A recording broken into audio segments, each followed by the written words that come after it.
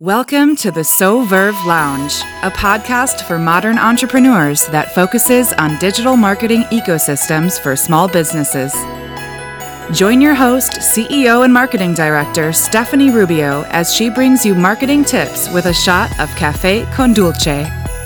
Good morning, everyone, and welcome to this week's episode of the So Verve Lounge. My name is Stephanie Rubio. I am the CEO and Marketing Director here at So Verve Marketing Group, bringing you this week's episode. And today, I want to have a little bit of a convo with you about what is it exactly that you're selling this holiday season? And by holiday season, I really mean in the next 2 to 3 weeks. And what exactly is it that you are going to be launching and why? So the reason why I was urged, the word was urged by a couple of my team members actually to create this content piece is because we had a conversation, some of my team members and I, about what we were seeing on social media and how we were seeing different industries kind of move and what folks were doing as far as getting ready for the holidays. Now, this is going to be specifically geared for service-based businesses. However, this can apply to some product-based businesses as well, but primarily service-based. And I say this because a lot of product-based businesses, when they are launching new products around this time of year, they are doing it very intentionally. They have taken months and months to test product, to work with manufacturers, designers, with sales team members, even finance departments within their organization. They've hired accountants, etc. There's this huge process to creating a product if you're choosing to launch that in the holiday season. But if you're a service-based business, I've noticed, and a lot of my team members have noticed too, this gigantic urge to want to create something new when you really don't have to. And so I want to really have a conversation about going back to the data. Going back to your sales, not only your sales from this year, right? Those first 6 to 9 months, but also going back to your sales in quarter 4 and 3 of the previous year, right? And then there's really 6 specific things that we really need to identify in order to determine what it is that you are going to be and really should be selling this holiday season as a service-based business owner and provider. So one of the things that I feel is so important is the data, and why I always go back to it. Really, at the end of the day, there's this sense of I don't want to waste my time, specifically during the holidays. One of the things that you don't want to be doing around this time of year is doing work that is meaningless to you, that is meaningless to your audience, and that really doesn't offer anything. And when you're sitting here creating all new products and all new things, it's a lot of time and it's very time consuming, when in reality, you really need to be going back to what is it that your audience wants to begin with and just give them more of that. Does that make sense? And really just take the busyness out of it, bundle services, if you will, bundle chats that you've had as far as, webinars, masterclasses. There's just the tactics behind what you really need to be doing. It's really not that difficult. And I think a lot of people are making it more difficult by thinking to themselves, oh, so-and-so is launching a course, or so-and-so is launching a masterclass, or so-and-so is launching this new product and I should be too, and I should be doing this because Susie over here is doing it as well. And that's really not the case, okay? At the end of the day, data is going to be dictating to you what it is that you need to be doing, and you need to really pay attention. So one of the things that I encourage you to do is to look at any campaigns that you've ran in the previous year and even in the last 9 months. So if you have done any kind of advertising, whether it's a small ad or a large campaign or any kind of launches, whether it was an event that you launched, whether it was a product that you launched, a service that you launched, and really look at how that performed and identify all of those together, list them out. If you have good reporting that can really break this down for you, that's even better. But really take that data and identify which campaign did the best, and then look at all that campaign entailed. Look at how you launched that product. Look at how you launched that campaign. Was it because you did 7 to 15 emails? Was it because you were emailing your list every day? Was it because you weren't emailing them every day? Was it because your tone in the email was more informational than sales driven? Was it because you had brought on an influencer to assist you in the campaign? Was it because you had partnered with a specific service, another service member? There are so many details to the launch of a campaign, and you really need to go back to the data and then determine which campaign did the best in that amount of time and why. Okay.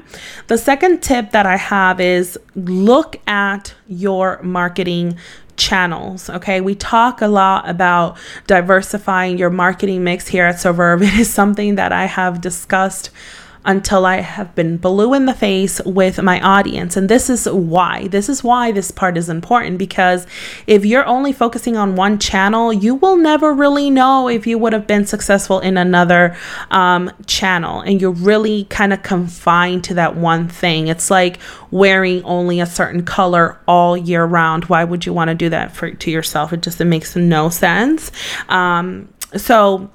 And here's what I think. I always think it's funny when there's a lot of gurus that will tell you, oh, you should stick to this channel, and they teach only on that channel, but then you see their ads on other channels, which I think, or you see them pitching things like a podcast, or pitching collaborations with YouTubers or influencers that work with other channels.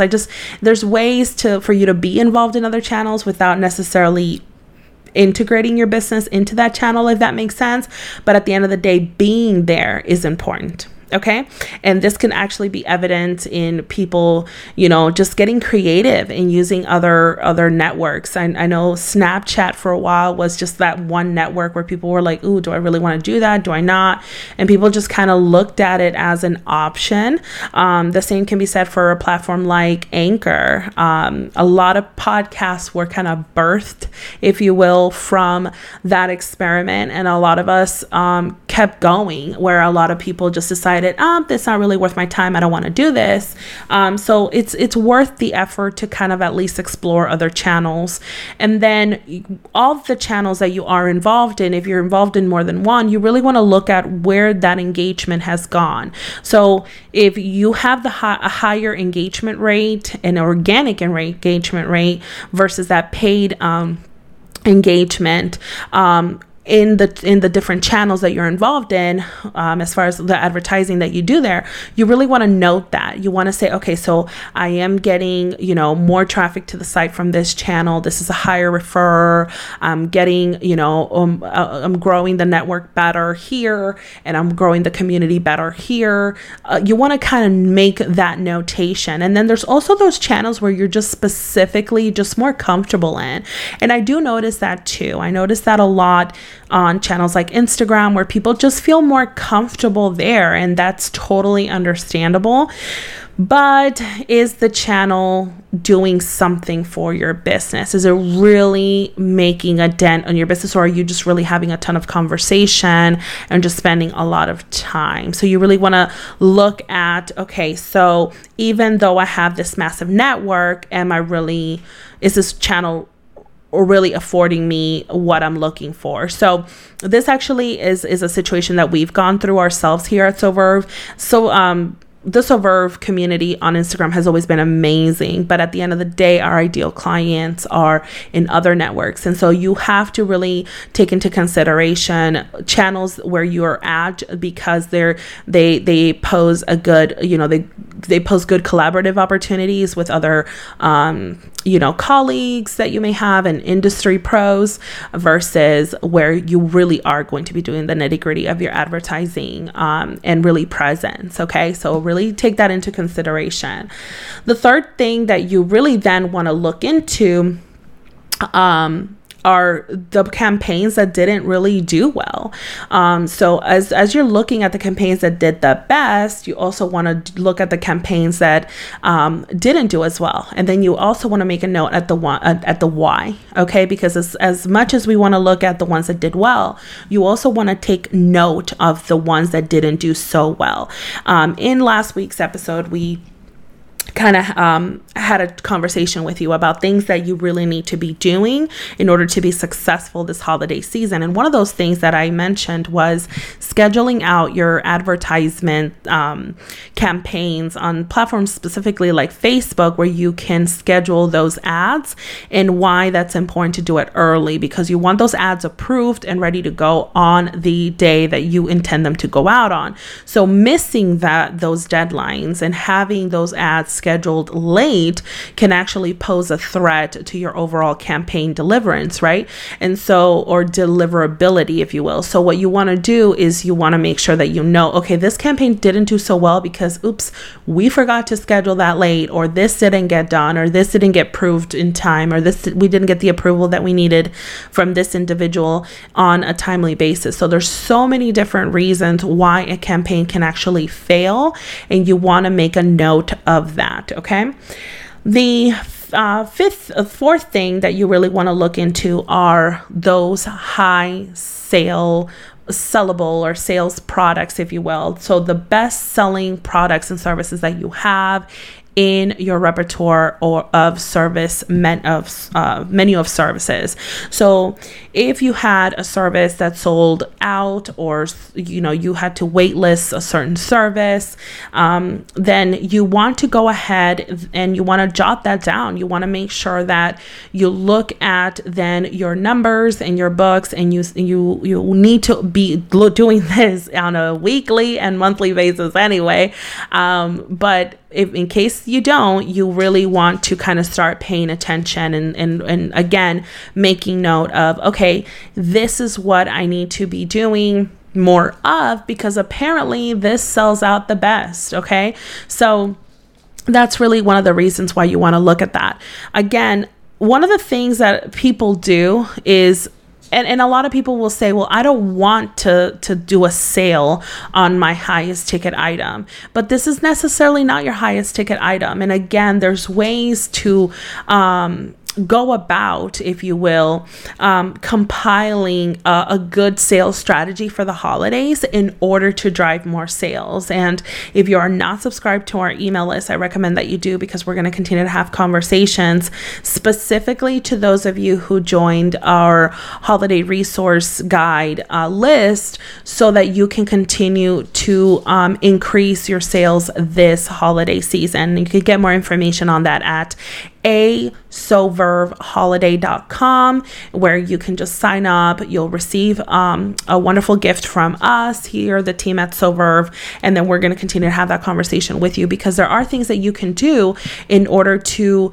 avoid having to put that sales sticker, if you will, on a product and still drive in more sales. Okay, that's I lost track. I think it's number 4.